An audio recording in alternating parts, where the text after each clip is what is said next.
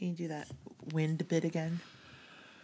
All right, hey, Mike P. coming at you on a windy Tuesday. It's windy out there, folks. Get your umbrellas, but just for wind.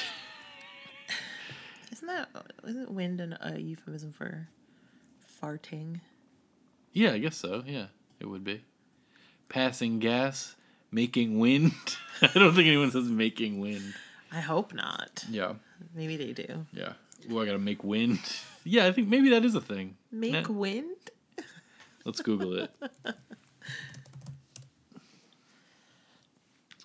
Make global wind power research and consultancy. That's not it. You know what? When you type in "make wind" into Google, it doesn't really. It's not doesn't helpful. immediately give you the answer you're No. looking for. I'm Liza Poor. I'm Mike Polasic. Every week, we randomly pick 2 movies from our stupidly large DVD collection, watch them, and discuss. When it's all over, we can only keep one. 2 discs enter. 1 disc leaves. This is DVD Deathmatch.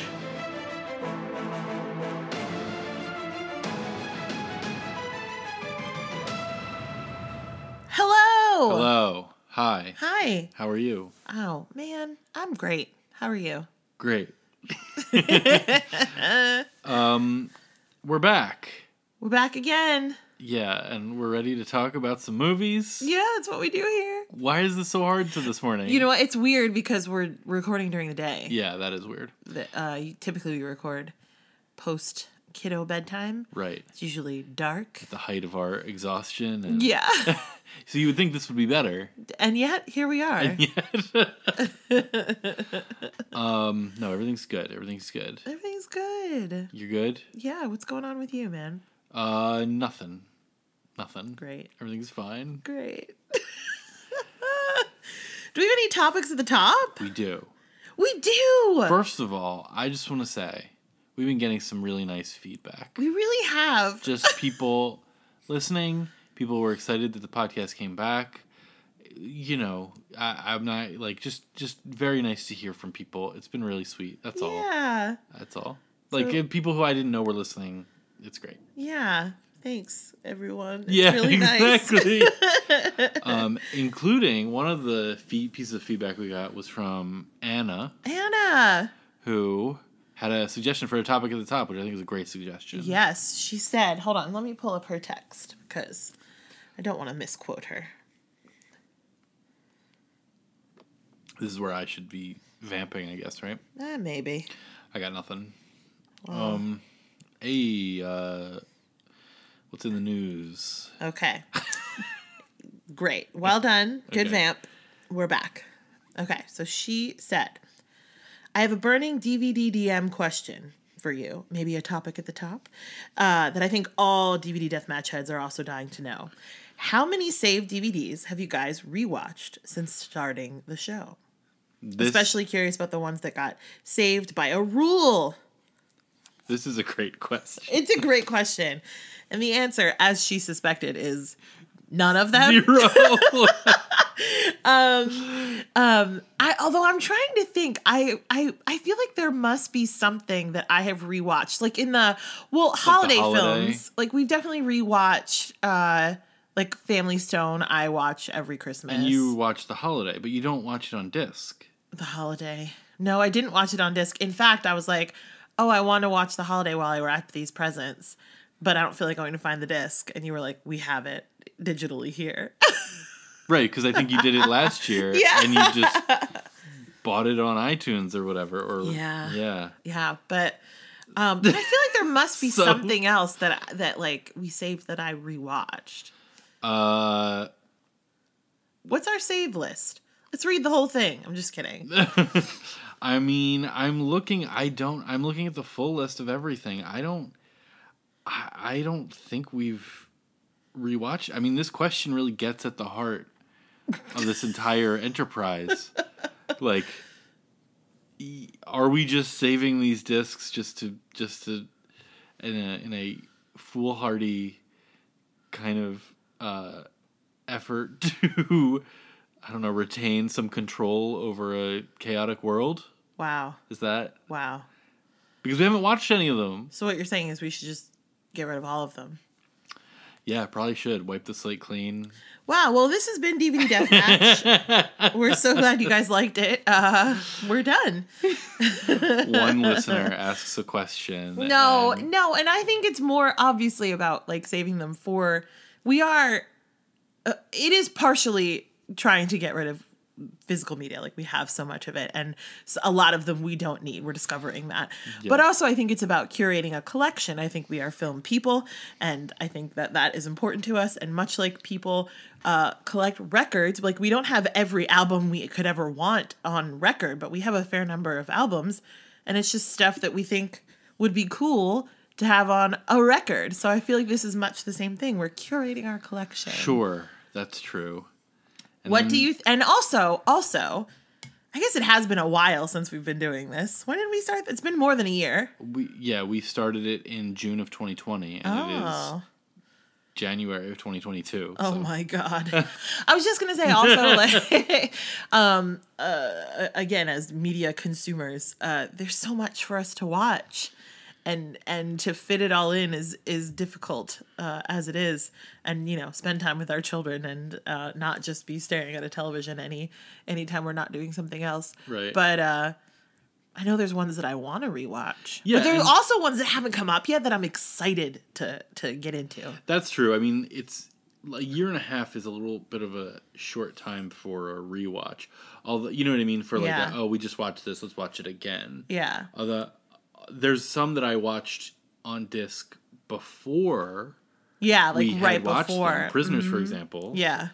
But no, I mean, I think that's the thing is that like everyone's moving away from discs anyway. It's just like, it's over. I don't know. It's just so funny. But we will for sure let you know if we rewatch one of them. We should like make sure we have that list like posted somewhere. Yeah. Like, oh, did you rewatch this thing? Yeah. If we ever rewatch any of these movies that we saved, we'll let you know. But we're watching like, I mean, the thing that I watched this week that was not on disc, Cheer season 2. Hey, did we talk about Cheer on the podcast? I don't know. Again, we've been doing this for a year and a half, so I don't know. But so, quick recap. I obviously watched Cheer because I was a cheerleader and then a coach for a really long time. I love cheerleading as a sport. I'm fascinated by it. I love doing it. I miss it every day. So when I saw that there was a Cheer television show, I was like, let me watch this. It is so good, you guys. It is on Netflix. I binged it. And then I caught him watching it, and I was like, we're watching Cheer? Shit, let's watch Cheer. And I watched it again. I've watched the first season of Cheer, I think 4 times, like all the way through. It's only like 9 episodes, so it's not like that much, but it is, like I've watched it 4 times. Right. And it's about a junior college cheerleading team from a very small town in Texas that has won...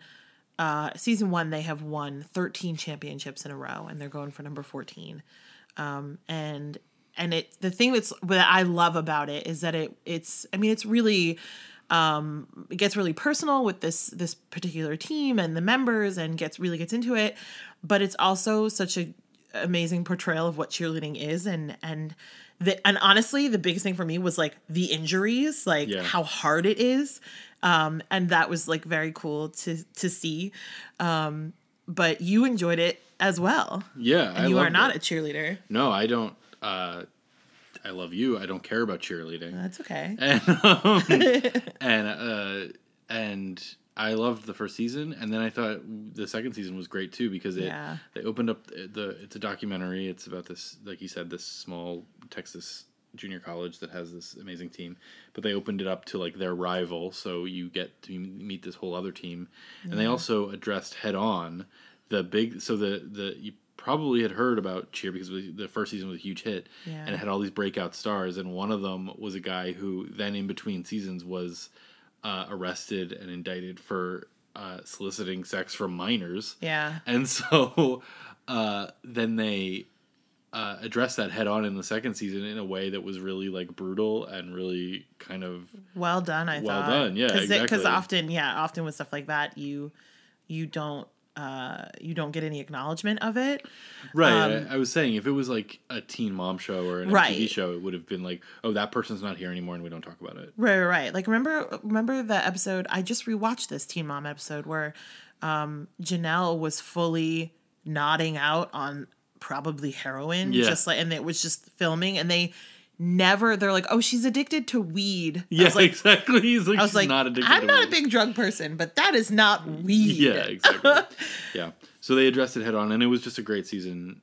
It's a really well done and addictive show. And Yeah. I like it a lot, even though I don't care about cheerleading. So Yeah. And it's so, especially that first season. I mean, both of them are really real, you get into whether or not they're going to win this competition. Yeah. And not just because, for me, I'm like a competitive person and I love that shit, but they just do such a good job. Yeah, with it. incredible show. So Yeah. that's what I was watching, not on disc, not one of our movies. No. The other thing that we're watching, though, that ties into one of our movies today is we are watching Yellow Jackets. Yeah. We may have talked about, but the finale aired. Yeah, it did. And it Why was did it tie in? Babysitting? Melanie Linsky. Melanie Linsky, that's in right. The Informant, which we watched last night. That's right. I was like, Why does it tie in? soccer in... anyway, Yeah, so the finale aired, and it was exactly what we thought it was going to be. Completely unsatisfying because they got a season 2, which I'm glad, but it's given real Lost vibes, y'all. it's a show, I like it.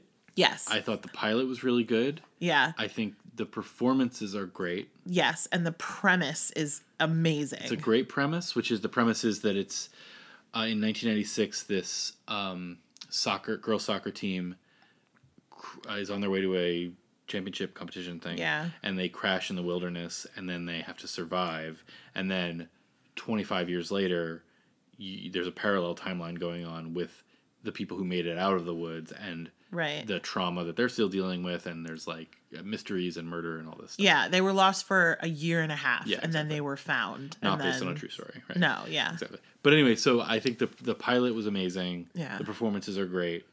And that's... Well, it's just doing the thing that every TV show is doing, where it's like, well, instead of not every TV show is doing, but I think a lot of TV shows like this do, where it's like instead of focusing on the story that you're telling and the creative arc of the story that you're telling, they're like, oh, how long can we drag this out? Right. How long can we keep this mystery going? Which is part of it, keeping the mystery going. Yeah. But it definitely feels like the focus is on how many seasons can we get out of this, as opposed to creatively telling the story, which Right. is something I really like about, I think, a lot of like British series. Yeah. It's a limited series. Here's the story and that's it.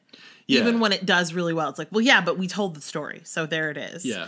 And obviously a lot of American TV shows, it's more about like Big Little Lies is a great example. It's like they did it. They did. It's based on a book. They did Yeah. it, and then they were like season 2, and it was like, okay. Yeah. I was like, what? Season What? 2 of Big Little Lies was really good, though. It was really good, but sometimes it's not. I know. I think with Yellow Jackets, it's like the strength of those performers, Melanie Linsky, Yes. who we'll talk about, Yes.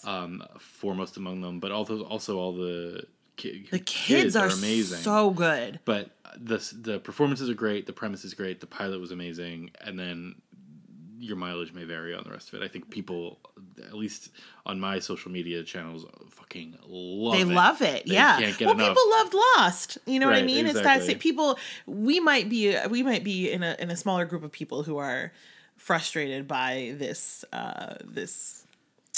theme of dragging out the mystery as opposed to telling the story. Right. Well, and I don't want that to sound like, because I know a lot of people I talked to people who were mad. Oh, they didn't answer any questions in the finale. It's like, I don't care about that at all. I don't care about but I do care about characters acting like human beings and real, or if they're acting in a out there way that it has something to do with their character and that there's an arc going on and that there's relatable, whatever. And Yeah. a lot of what happens in Yellow Jackets feels like TV writing to me. Yeah. In terms Well, of writing just- for the purpose of how many seasons can we get? What you were saying. Yeah, exactly. Yeah. Anyway, Yellow Jackets. But Yellow Jackets. I don't mean to be negative about Yellow Jackets. No, Everyone we fucking actively loves like it. Well, and I love it. I I like love it too. I'm Yeah. excited for season 2. I'm annoyed that I have to wait for season 2. There you go. They did their job. Yeah. Well, Great. This has been a great episode. Wow. We did it. We really did it. Oh, we got to talk about something else. Yes, we do. We one more thing we have to talk about is the fact that this week we watched 2 movies. Oh my god. 2 movies this week. We watched Adventures in Babysitting from 1987 and The Informant with an exclamation point at the end from 2009. We did. Yes, we did. Let's start with Adventures in Babysitting, directed by Chris Columbus. Oh boy. The IMDb summary is: a babysitter must battle her way through the big city after being stranded there with the kids she's looking after. That's a pretty good summary, I'd say. Concise. Yeah. It gets you there. Yeah. I love it. Yeah, so this is one of those, feels like anyway, for our generation, a classic. Mm-hmm. It's, obviously an older film. Yeah. And it feels, it's one of those ones where it's like, oh, did you see this? And it's like, most people will say yes. Yeah. But it's just under enough to make it feel like, oh, Adventures in Babysitting? Like, okay, you're cool. Like you know what I mean? A little culty? A little culty, but just like... 10% culty? Yeah, like, I don't think, like, oh, I've seen Adventures in Babysitting, so, like, I'm cool. But, like, just a very, like, not necessarily everyone has seen this film, right. but enough people have, and when someone is like, oh, I've seen that, I'm like, yes, we have similar tastes in films, Right, and it seems like a thing that some people really loved as kids. And, yeah.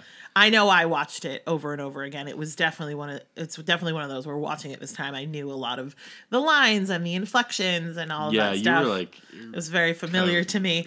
Well, and like I said, it felt like, so 1987, I don't remember the first time I watched it, but in 87, I would have been 5, which is definitely too young to watch this movie. Yeah. So, I mean, like, I was, because Ella watched it with us. She's 9. Right. Ella watched it with us. It's, 2000 whatever. So it's a different time. And I was like, oh, there were a few things where I was like, oh no, but I mean, she was fine. Yeah. But, well, those things, it feels like they weren't like disturbing thematic things or anything. They were just jokes that haven't aged well. Like at but there was like cursing and That's true. But yeah, so I don't know when the first time I watched it was. I can't imagine I watched it like at 5 or 6, but maybe I did. Yeah. But I definitely watched it a lot. A lot. Yeah, I have seen it before, I think. But I don't know. I'm almost positive I saw it like maybe once when I was a kid, but I didn't remember almost anything about it. Yeah. I remembered that Thor showed up. That was it. Yeah. But even that might have just been like, oh, I knew that from chatter or whatever. So it stars Elizabeth Shue, right, who was a real 80s darling. Yes. And it's got the iconic opening number. Honestly, that's probably why I watched it so many times. Like, if you want to pull me into your movie, put a fucking musical number right at the beginning of it. Right. And it's just her getting ready for a date and singing to, I don't know what, is it called? And Then He Kissed Me? Then He Kissed Me, yeah.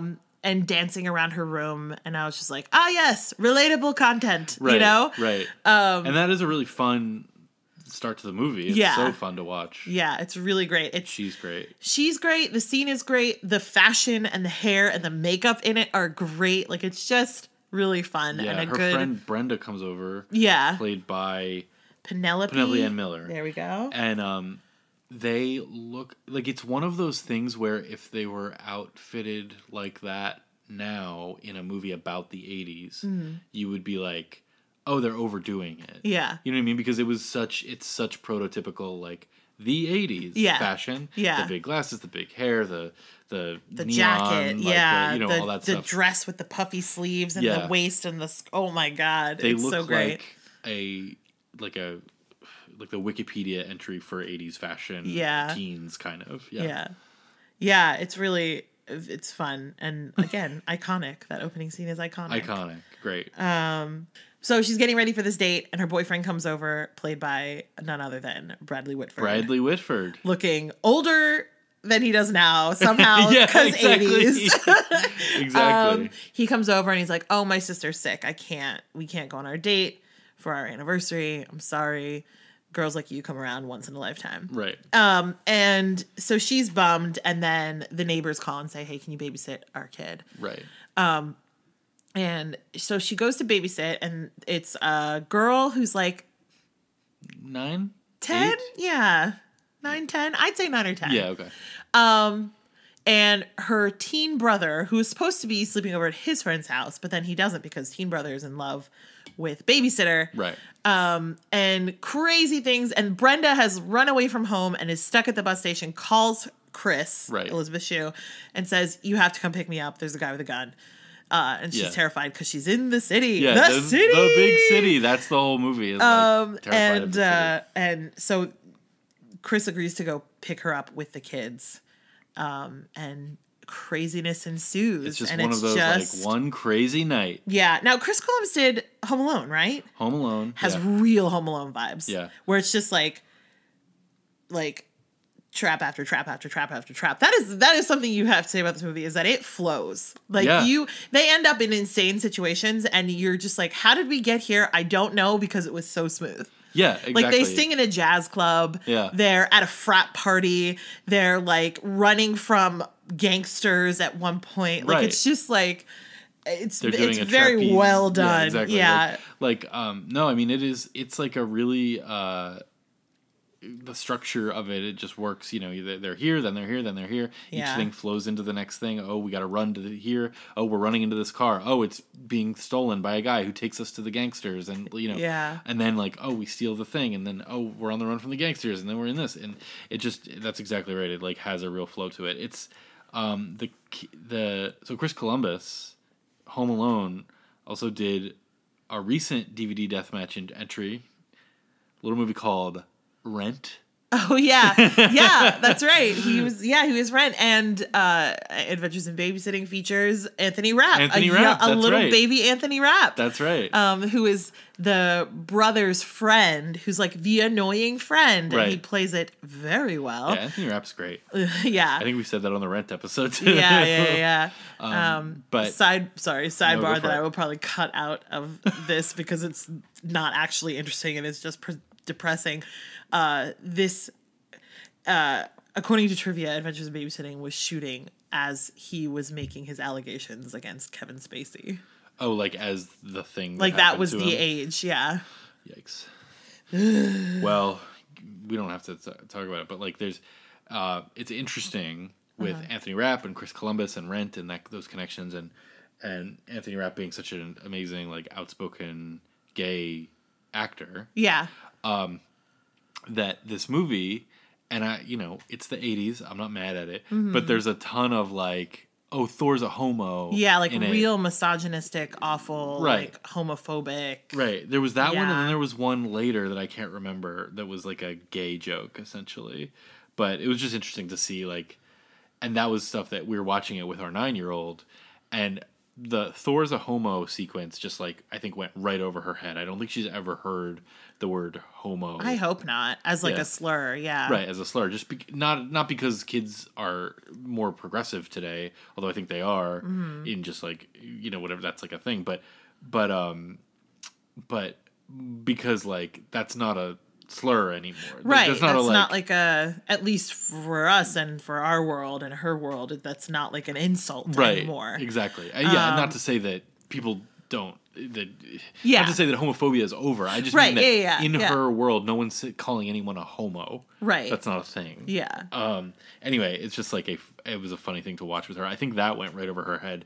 There was a thing later though that we had to kind of be like, do you remember what it was? Well, I think the only thing that's coming up is when because then they go So the girl in the movie is obsessed with Thor. Yeah. And they go to pick up their car, which has been damaged, and someone got it fixed. And the guy working at the garage, who's played by Vincent D'Onofrio, looks like Thor. So she's convinced that he's Thor because she's like, well, all the superheroes live in the city. Right. So, and this is his cover. And she has a comment where it's like, don't listen to him. He called you a homo. Oh, okay. Yeah, that must be it. Because I don't know. I don't remember a separate homophobic joke. Anyway, yeah. But it was just interesting to watch in that way. Like, and I'm not, again, as always, I'm not trying to be the like problematic police. Like, right, it's Adventures in Babysitting. It's fine.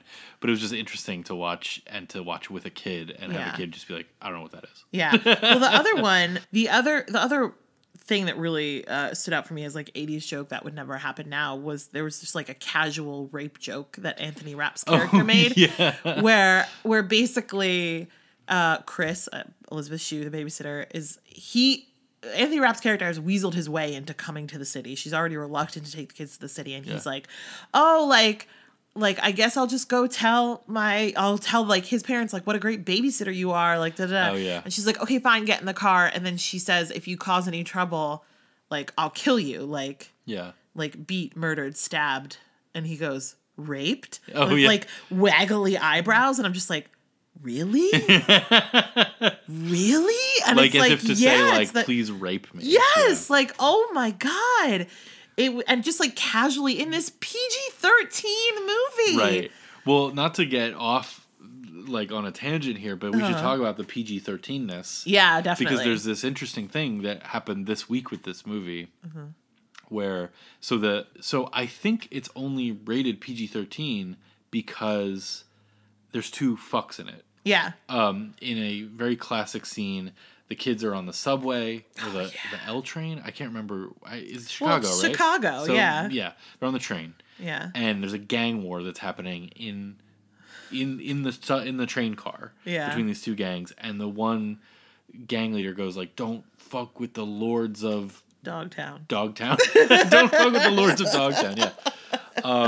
Don't fuck with the lords of Dogtown, and then Elizabeth Shue goes, "Don't fuck with the babysitter," or whatever. It's so stupid and very stupid. So funny. It's very cheesy, but so this movie, as we'll get to, is available to watch on Disney Plus, but it's the edited version where it's "Don't fool with the lords of Dogtown, don't fool with the babysitter." Oh, fool is not a good replacement for fuck. It's just not. Fudge. I mean, honestly, fudge is better. Don't frick with the babysitter. Yeah. But yeah, that's really great that they were like, well, we'll take this meaningless curse word out, but we'll leave all of this homophobic bullshit and a rape joke. Well, and like racist stuff. And yeah.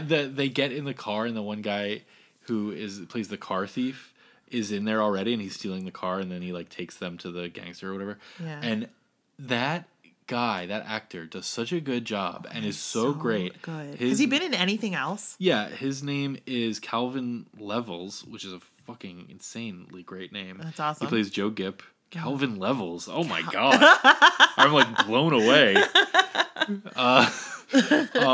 But he's great, and before he doesn't speak for a while in the car. Yeah. And like when he was not speaking, I was like dreading him opening his mouth. Yeah. Because I thought in this movie that was so clearly like suburban people scared of the city and all this stuff. Yeah.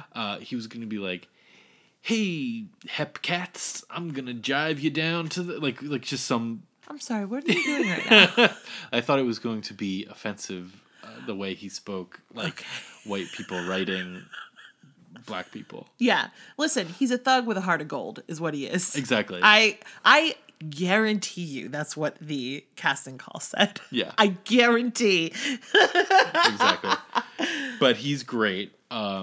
And the character's cool, and also he's just like that guy. He's like acting against some pretty broad actors who play the gangsters and stuff. Yeah, and I was like, man, this guy's really like bringing it to Adventures in Babysitting. I really liked him a lot. He's really good.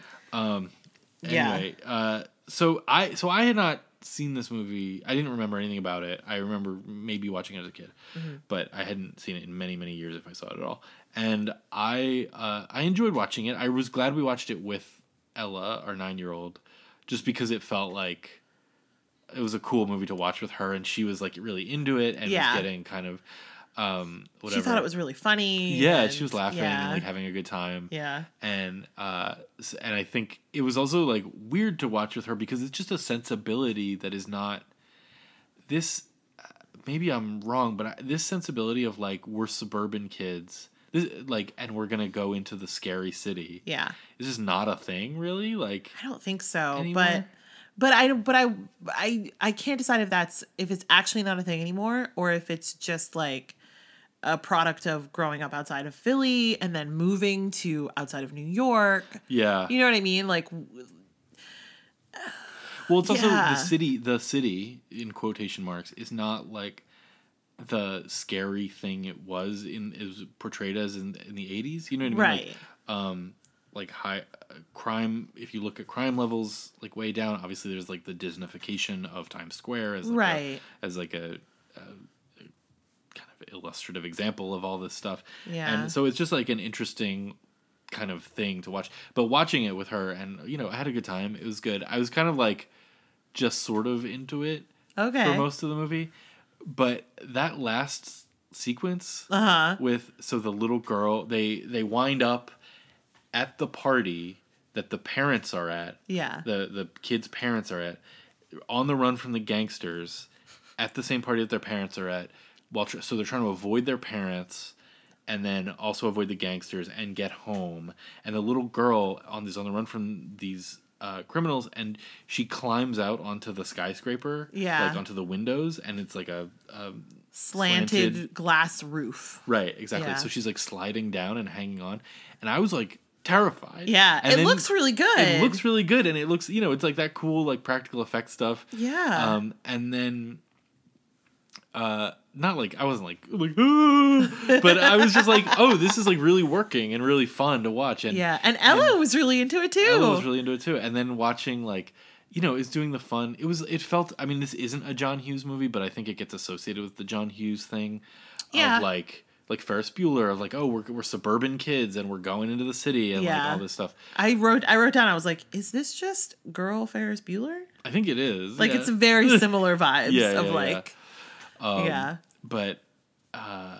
yeah, I really enjoyed that last part of it. And also, I will say, in terms of like, my experience of watching it, I thought Elizabeth Shue was so good Yeah.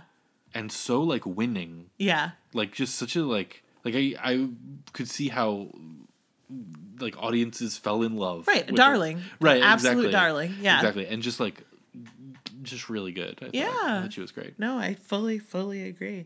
Yeah, there's definitely a couple of weird things, like we said, like there's some scene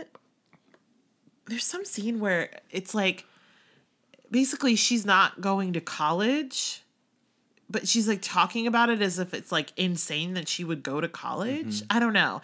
And then I think when she's talking to Brenda or something, I don't know.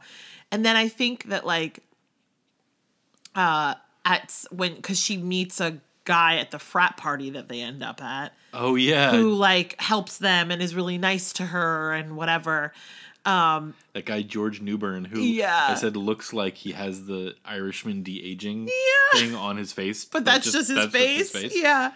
And they have a big kiss at the end. And that the first scene happened where she's talking about like it would be insane for me to go to college or whatever. And I was like, and I remembered the scene at the end and I was like, oh God, does she decide to go to college because of a boy? Yeah. And I don't think that's actually true, but I don't know. It's just a weird thing that felt like outdated for the 80s. Yeah. Like, well, she's going to get married to her boyfriend, obviously, and not go to college. Right, she found a boy. Right. Yeah. And it was like, what? That was Yeah. very strange. There's also a line in it, and I forgot to look this up. Do you know when Heathers came out? No, I can look it up real quick. Look it up, because there's a line. So Brenda 89. 89? Yeah. So it was after this. Yeah. Oh, because there's a line. So Brenda, her friend, is talking about how her stepmother is so awful and she's going to run away. And that's why she runs away. Right. I forgot why she was in the city. Yeah. And that's why she runs away. And when they're having this conversation before Brenda runs away, she's like, I'm seriously going to lose it and spike her tab with Drano or something. Yeah. And I was like, oh, is that a Heather's reference? Because Drano is the thing that they spike one of the Heathers' drinks with. Right. But it's not, because this happened before then. Heather stole it from Adventures in Babysitting. Or maybe that was just a thing that people talk about a lot, is spiking people's drinks with Drano. Yeah. To murder them. I wrote down, this is, can I say a deep thing? Can I get a little deep? Oh, get a little deep. This isn't actually deep. It's funny, but it is like, whatever. Mm-hmm. The scene... So there's a scene where there's a mistake about, like, they get to the hospital, and they say that the doctors kind of screw up who they're talking about and tell everyone that the kid has died. Yeah. The kid that Elizabeth Shue was watching. And then they're like, oh my God, he's dead. And then he comes out and he's like, what's going on? And everyone's like, oh my God, you're alive, whatever. And it reminded me this thing that I, like, forget happened. But whenever I think about it, I'm like, that was fucking crazy. I know I remember this. Yeah. Jesus. Okay. Was when my mom died, we went down to see her in the hospital, and it was like within, she was in the process of dying. It was like, it's gonna happen in like this hour. Yeah. Like, we're here, and the doctor is talking to us. He takes us into the room. He's talking to us, whatever. And, he's telling us what's going on and what happened and all this stuff. And then he's like, and, obviously, the breast cancer has taken a toll and all this stuff. And we're like, what? And he's like, oh, yeah, she also had breast cancer. And we're like, what are you talking about? Are you serious? Because that's not why your mother was in the hospital. It is not. and we're like, oh, my God, she, never told, how long she had and he's like giving us, and then he's like, oh, whoops, I have the wrong file. And I was my God. Because you watch it in a movie like Adventures in Babysitting, you're like, oh, come on. Yeah, come on. They would never. And then I'm like, no, they would. They would, and they did. I fully forgot about that. Right. Jesus. Whenever I think, and then we're just like, and then you're standing there and you're like, it's okay, right? I guess. Oh my God! Don't beat yourself up about it. It's fine. He didn't care. He was like, "Oh, it's fine." Anyway, so that was very funny. Another thing about that was very funny. Hilarious. Another thing about this movie that it relates to our next movie too. I think is the music. Yes, I wrote. You know what's funny? I literally wrote down. It just says this music. I don't now I don't remember it. But this is what I want to talk about. Is that because I feel the same way. I'm like, this music, what, and it's because it's omnipresent in 80s comedies. Is this noodly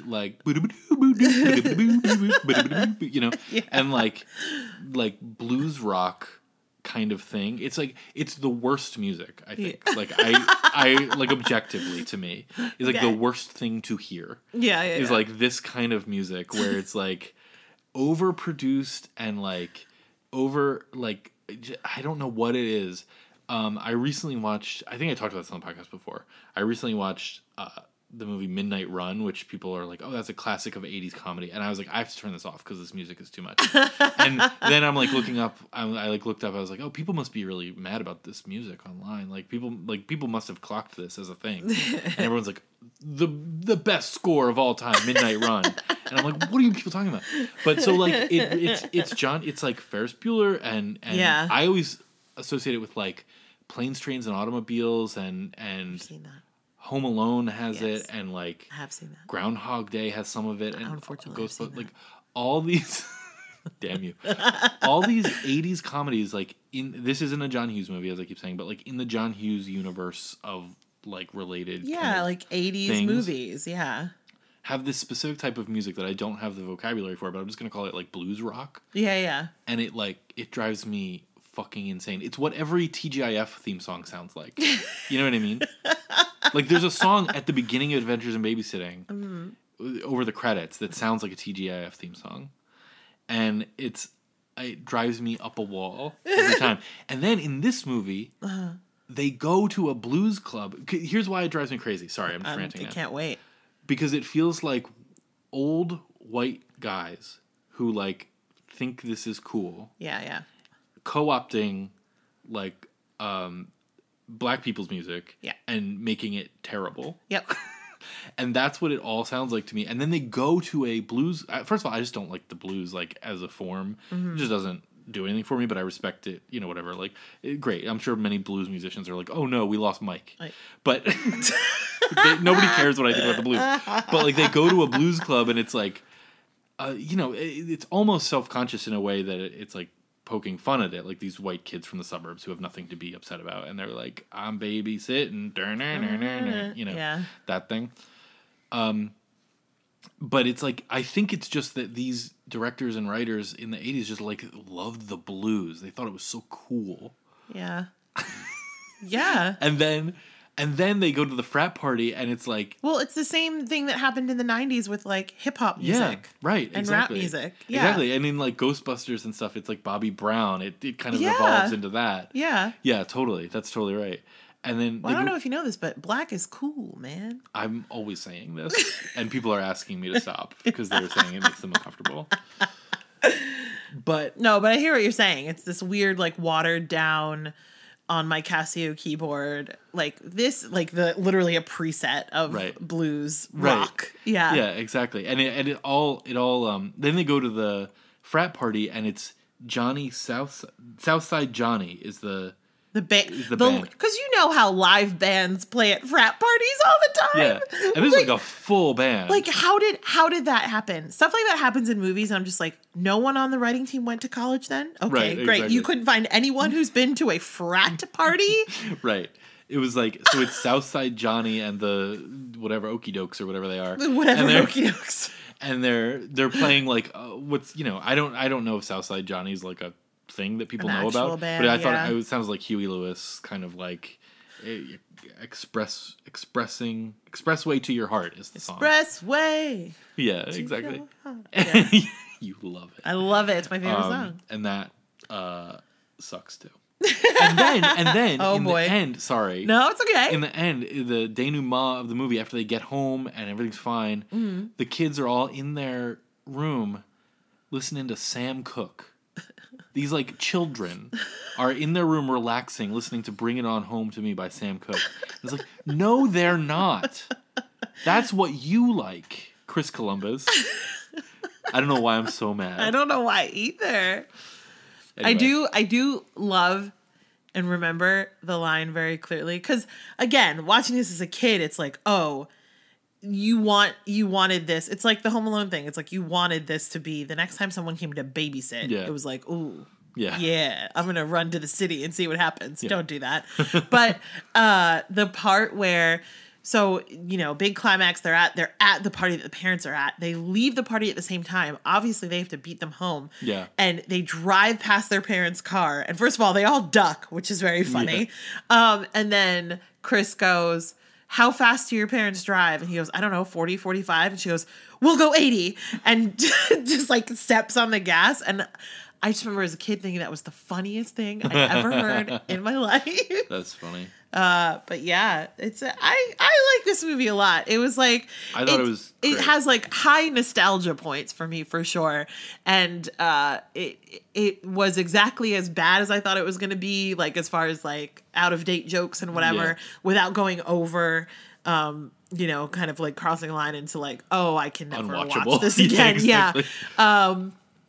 And it's really fun, and it's like it's one of those. It's well executed, I think. Yeah. On everyone's part, directing, writing, acting, all of it.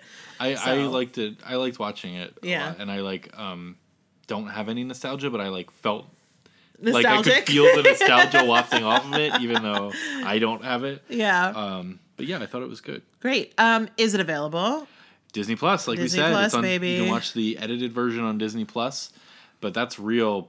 I mean, we'll get to it, but that's real points for keeping this disc is that yeah, I mean you can't get the right non-version streaming, like the good version right streaming.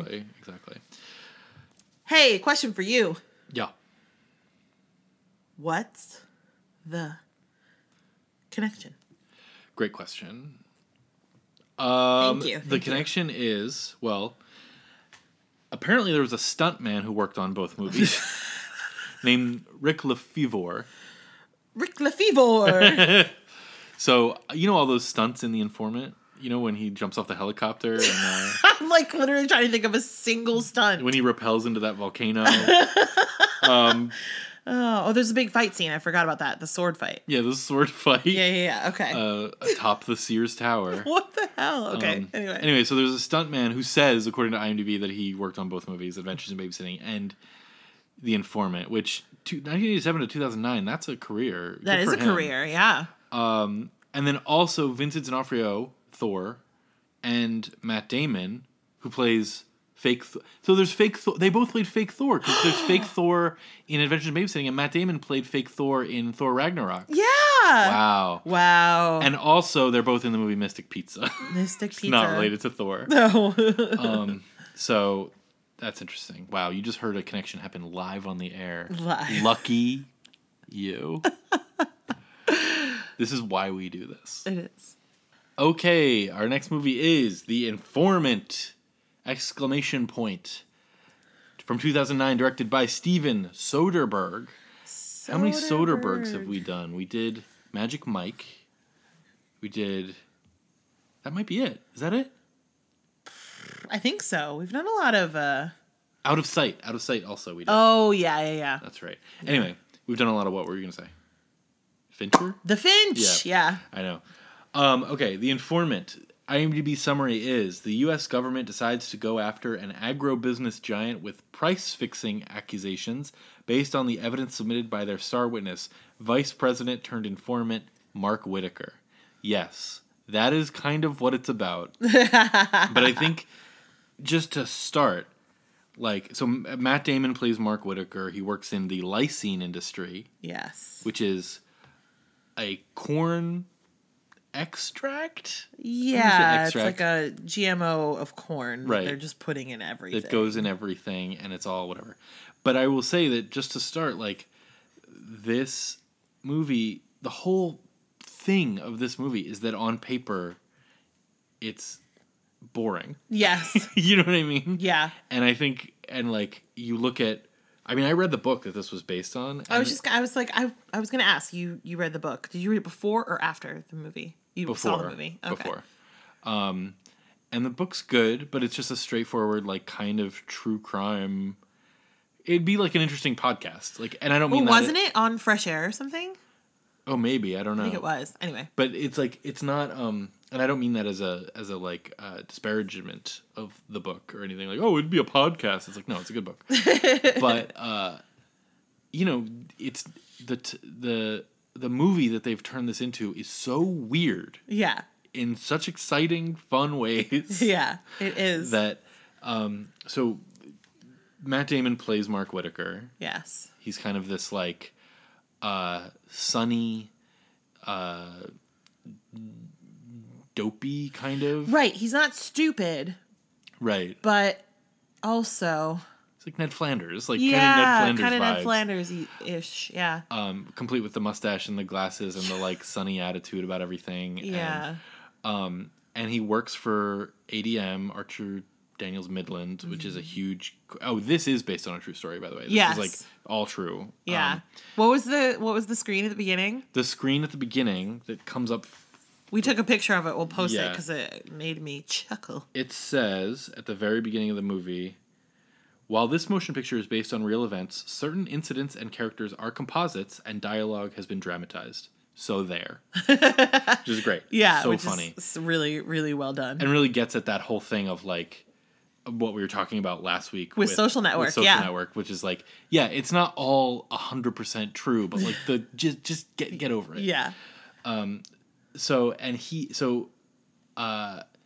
Mark comes to his bosses. He says he's being he's been given a threat of extortion by someone, and they're also having all these problems with the lysine. Yeah. And the extortion threat comes from like a different company and whatever, and so they wind up going to the FBI with this thing, and it just escalates when Mark goes to the FBI and says like, "Hey, there's this extortion thing. There's also this other thing, which is that our company just coordinates with all the other companies globally that do this and fixes the prices illegally." Of corn, which is in everything. Right, exactly. Of this lysine, this corn, like all that stuff. And so then the FBI starts investigating, and they find essentially that like while this is happening, yes, Mark Whitaker is also an insane person. Yeah. Just yeah. It's a funny movie. It's like both in that it's comedic and also that it's like it's a weird one for me because I know it's one of your favorites. Yeah. We've talked about that several times now, I think, about how this kind of character is one of your favorite characters to see this person who just lies and lies and lies and lies and lies. Yeah. And kind of what happens when he reaches the point where he cannot lie anymore. Right. And I like that too. And I remember this from watching it the first time because we watched it and you were like, that was great. And I was kind of like, yeah, and kind of iffy about it. And then this is not the second time I've watched it, but I don't know that I've actually sat down and watched it since the first time. But you've watched it so much that I've like gotten bits of it. You know what I mean? It's like a comfort movie for you where you're just like, I'm not doing anything. Let me just put this on, which is very funny. And every time I was in the room and watching scenes, I was like, oh yeah, this movie is so funny and so well done, obviously. And then, but watching it this time again, I was like, oh, I remember. It's this weird feeling of like, is this boring? Right. Because of the subject matter. Right. And it's not actually that it's boring, but they really just like throw you in. Like it almost feels like you're starting in mid-movie. Yeah. Because this guy's lies are already buzzing around. Right. In the from the get-go. So so there's a part of it where I'm just kind of going like, all right, just go with it. Don't try and figure out what they're talking about because you don't actually know and it doesn't matter. So just watch it. You know what I mean? So it's like a weird movie for me to get into, but I always come away going like, that was so funny. Yeah. Everyone in it is so good. Yeah. And you're just like, how did they make this out? How did someone read that book and go, you know what we could do with this? Right. How? Right. Well, because it would be like a I would also love to see the Spotlight version of it. You know what I mean? Like the like straight ahead, whatever. But Soderbergh he takes some big swings formally in this movie, which I always love. I really like. He might be my favorite Soderbergh. Yeah. He's my favorite Soderbergh for sure. He might be my favorite Soderbergh. There's Jason Soderbergh. I think Steven's my favorite. Yeah, exactly. But he might be he's definitely one of my favorite directors, and it's because of these like formal like big swings that don't really make any sense, but are, you know, he's like always experimenting. He's always doing something weird. But you know, and this is I'm honest when I say this, not too weird. Yeah. It's still a movie with a narrative that is he's still trying to make an entertaining movie. David Lynch is Yes. Yeah. It's not David Lynch. I was like, you'll know what I'm saying. Yeah, exactly. Yeah, it's not a weird swing like that, but it's like, let's do this. Yeah, and it's like sometimes it's a weird swing in the service of an Ocean's 11, and sometimes it's like, oh, I'm gonna do or like Haywire, where he's like, oh, it's like a Bourne Identity style thriller, but I'm gonna cast an MMA fighter who does not know how to act at all. Right. Gina Carano, who has since gone full QAnon. Yikes. Anyway, Haywire, great movie. But so in The Informant, there's some big swings, and I'll just go through them quickly. There is the music, which is this Marvin Hamlish score. Marvin Hamlish is like this, like, was like this iconic composer from like the 60s and 70s. You know what I mean? And the score is maybe... I love it. I love that it exists. It's maybe my least favorite part of the movie. Yeah. Because it sounds like, sometimes it sounds like Dukes of Hazzard music. Sometimes it sounds like Austin Powers. Yeah. But it's a bunch of people like sitting in an office talking about Lysine price fixing, and then like essentially the Austin Powers score will come on. I was like, Austin Powers is a really good shout. That's like exactly. Yeah. And it's so funny, but it's also like overpowering, and you know what I mean, whatever. And but it doesn't blend into the background. No, like aggressively so. Yeah, it's like, very aggressive. They really like that's really clearly like what he wanted, which is cool. The another thing he does and is that he casts Matt Damon, obviously, and Melanie Lynskey, who's amazing, and we'll talk about her. Yes. But he casts a lot of the side roles with comedians. Yeah. But then they're not being funny. Yeah. Patton Oswalt, Paul F. Tompkins. Yeah. Andy Daly is in there. Scott Adsit, Tom Papa, like all these comedians. Joel McHale, right. Plays a big role. Joel McHale is pretty funny in it, though. He is pretty funny, but not like in like a comedian Joel McHale way. Yeah. Like it's just, it's Soderbergh funny. Yeah, exactly. Did we say Tony Hale? Did we say We didn't say Tony Hale. Yeah. Do you want to tell your Tony Hale story? Hale. I mean, it's not... I feel like we've told it before. The short version of it... We have told it before. I know. The short version of it is that the first time we went to the Emmys, because the show you were working on was nominated, and we went to the Emmys after party, and there were lots of crazy celebrities there. I think I didn't know what to expect. I walked in and fucking Ben Affleck walked past me and I was like, cool, that's where we are. Yeah. Great. Why is he here?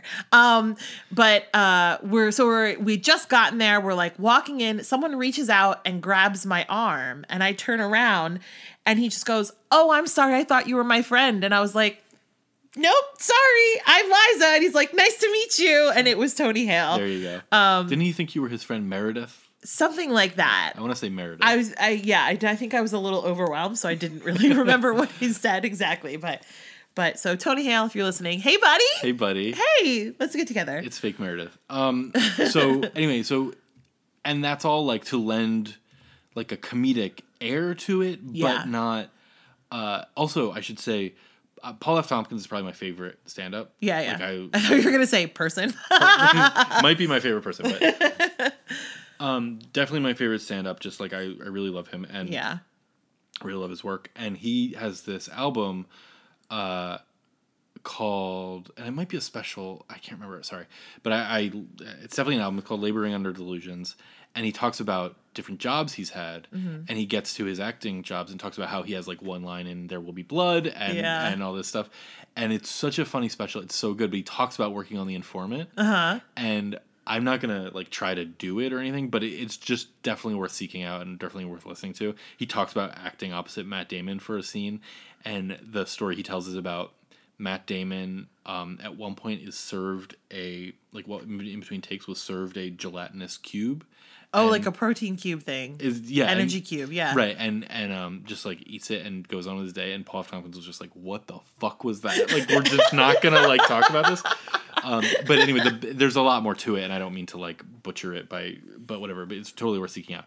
Anyway, of this, which is to say that. So that's another thing, is that there's comedians all over this movie, but they're not like necessarily doing anything funny. Yeah. Although in that, of course, they're doing stuff funny. Like there's a scene where Patton Oswalt's kind of like falling asleep at the table while this one guy is talking, and it is so funny. Yeah. But it's subtle. Yeah. So it injects the entire air of this film that's about something that is like pretty boring and stupid. Right. With comedy immediately. Right. Because but how the thing that's confusing to me is, how does he pull off? Because typically, if I was watching something and expecting comedy and then it wasn't funny, I'd be like annoyed or be like, they didn't do their job, or this didn't hit the mark, this completely missed it. Right. And somehow that's not true with this, and I don't understand why. I don't get it. But what is this sorcery? I know. The other thing that they do in this movie, and I'm very interested to know, there's probably writing on this or whatever, probably find out, if this was a post-production thing or if this is what the script looked like. Yeah. But the other thing they do is that throughout the movie, there's voiceover. Yeah.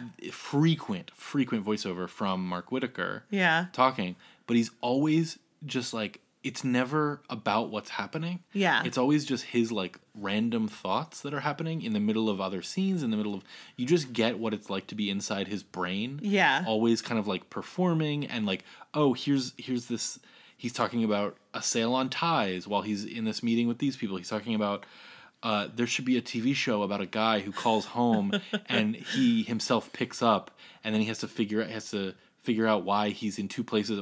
Like, he's just like insane stuff that's happening. And it's so funny. Yeah. And Matt Damon is so funny in this. I love Matt Damon. I know he's like problematic, but I love him.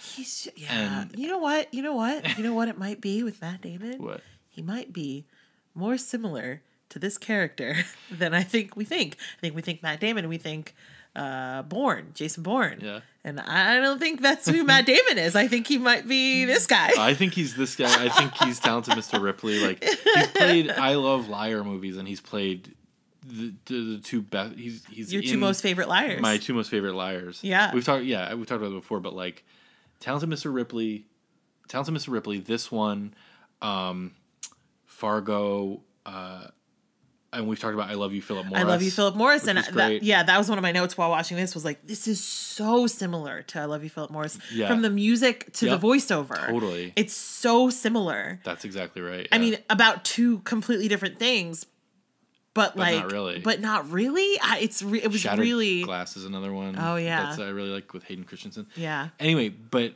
the last formal thing I'll talk about is that, and I don't know what this is doing. I don't know what alchemy is happening.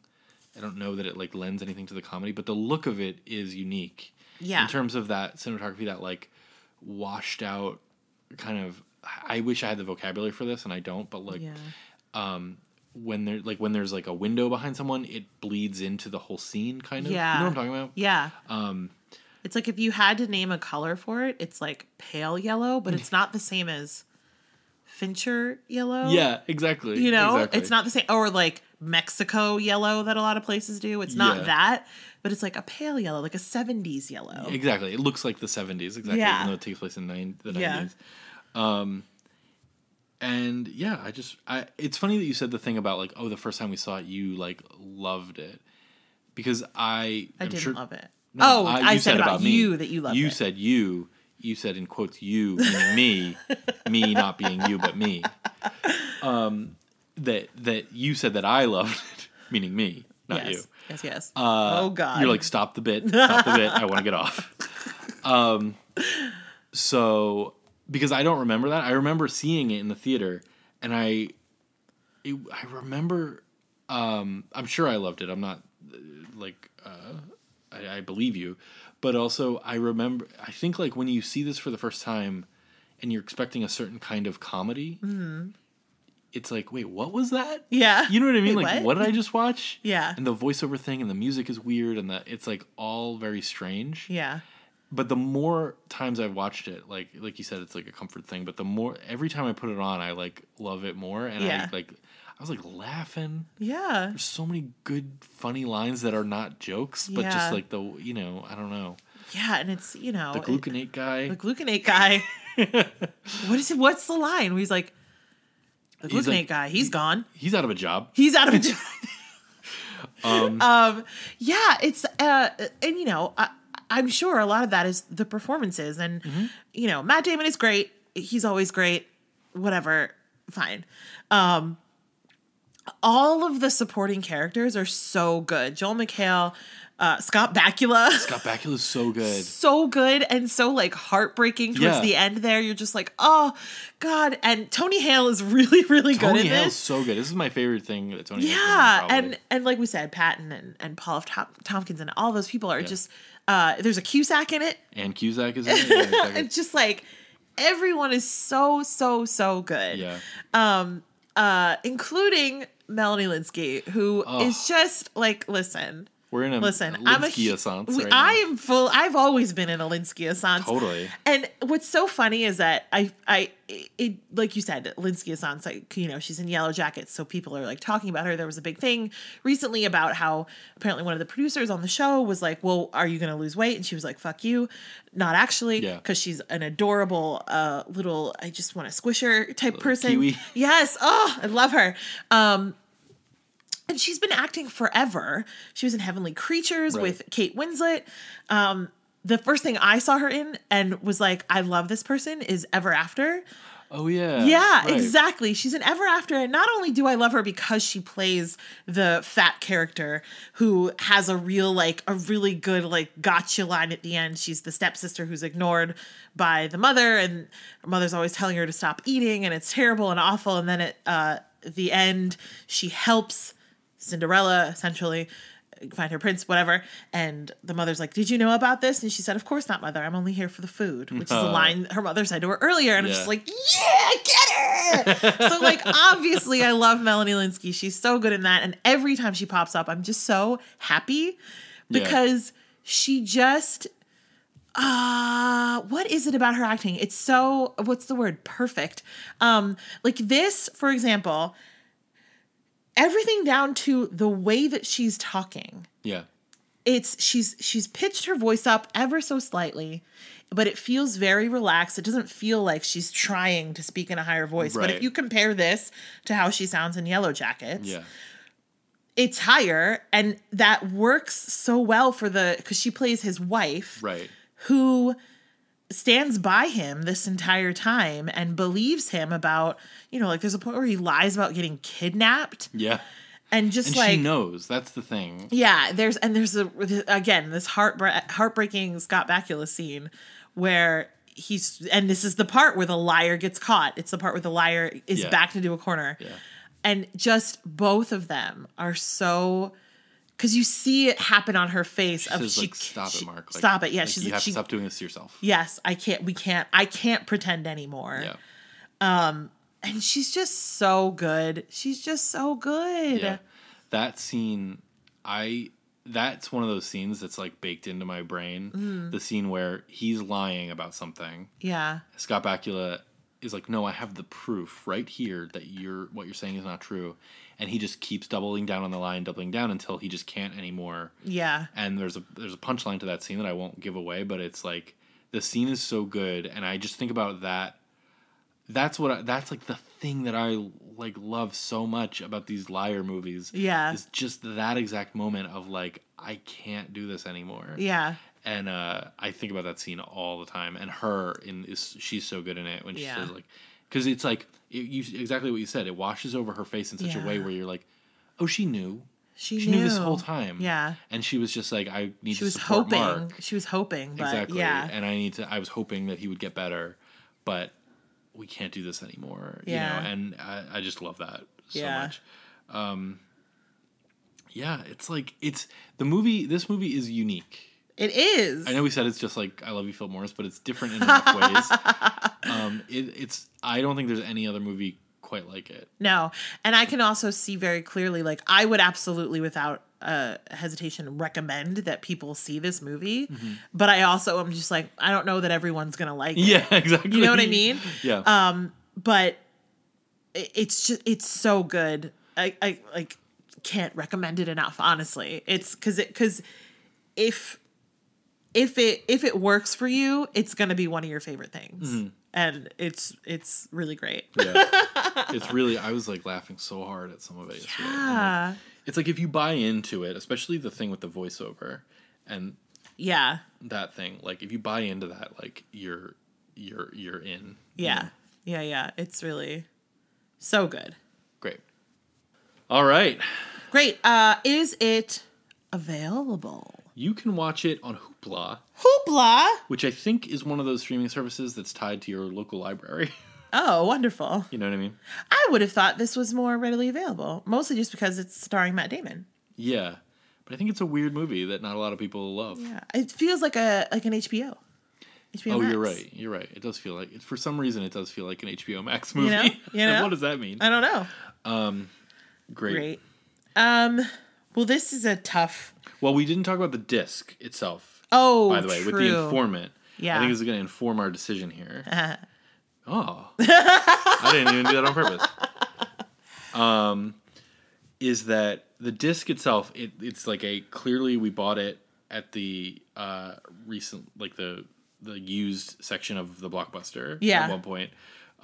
Because it is one of those discs that just says rental on it. Yeah. So there's absolutely nothing on the disc. They were like, no one is renting The Informant. Exactly. Put it in the bin. It's just the play button. Yeah, there's no extras at all on exactly, this. no extras at all. It looks fine. It looks fine. Yeah, exactly. It doesn't look bad, but it's not. There's nothing to it. Ooh. But I do love the movie. You do love it. And we it's can't not like have it. It's not like I need to upgrade. But right, like it's not like we need this to be better or this should be better or this should 4K, be watched right. on. But then Adventures in Babysitting has the fuck in it. Yeah. And it's like that's the whole reason you have physical media is because this is the whole reason for what we do and our dumb collection is because you can't trust these streaming services. You can't do it. You can't trust them. So what do we do? I don't know. We haven't done a rule in a while. We haven't done a rule in a while, though I'm scared of the rule. Yeah, we have the poison pill in there where it's like, because I don't know, if you're a new listener, if we can't decide which one to get rid of, we've imposed a bunch of rules on ourselves, and some are user-submitted rules. Yeah. And I think we have like 7 or 8 of them now. Yeah.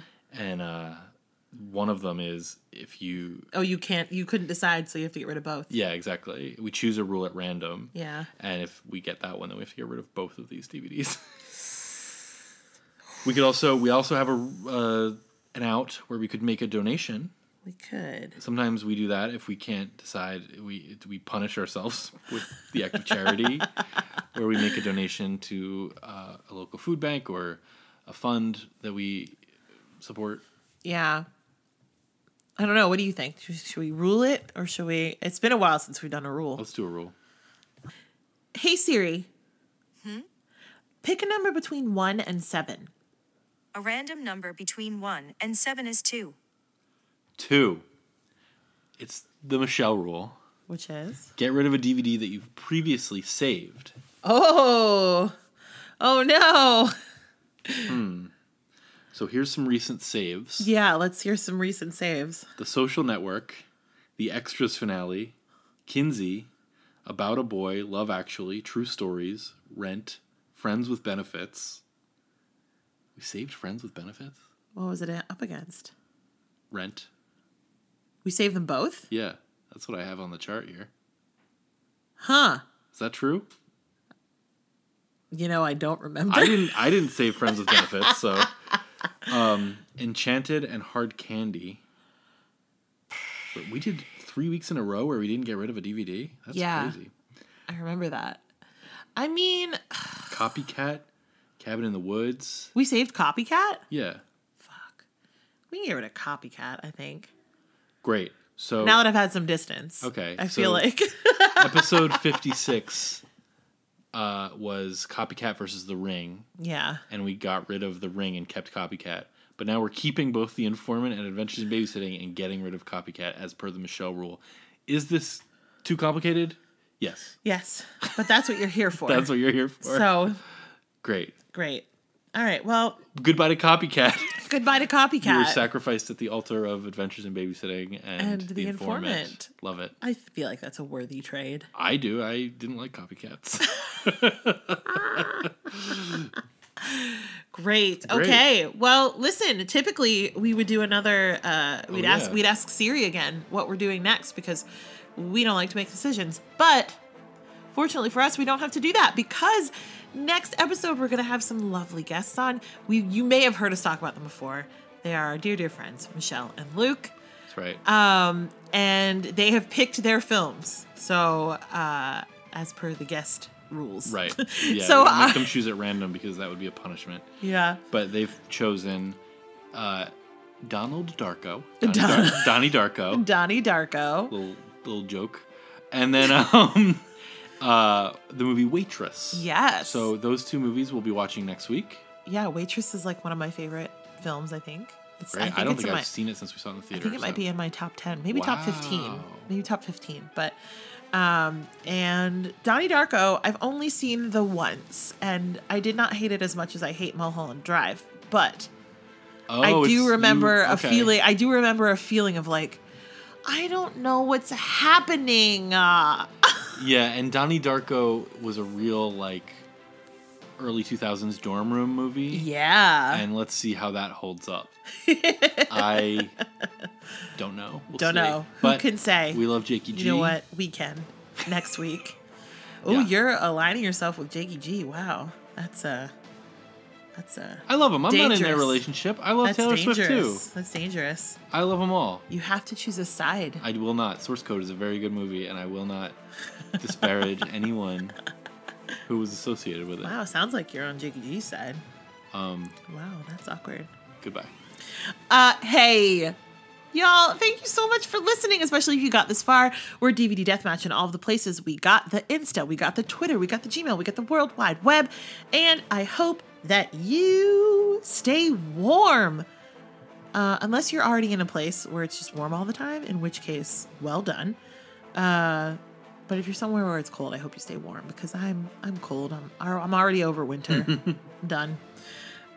Listen, come back next week and see who survives. DVD Deathmatch.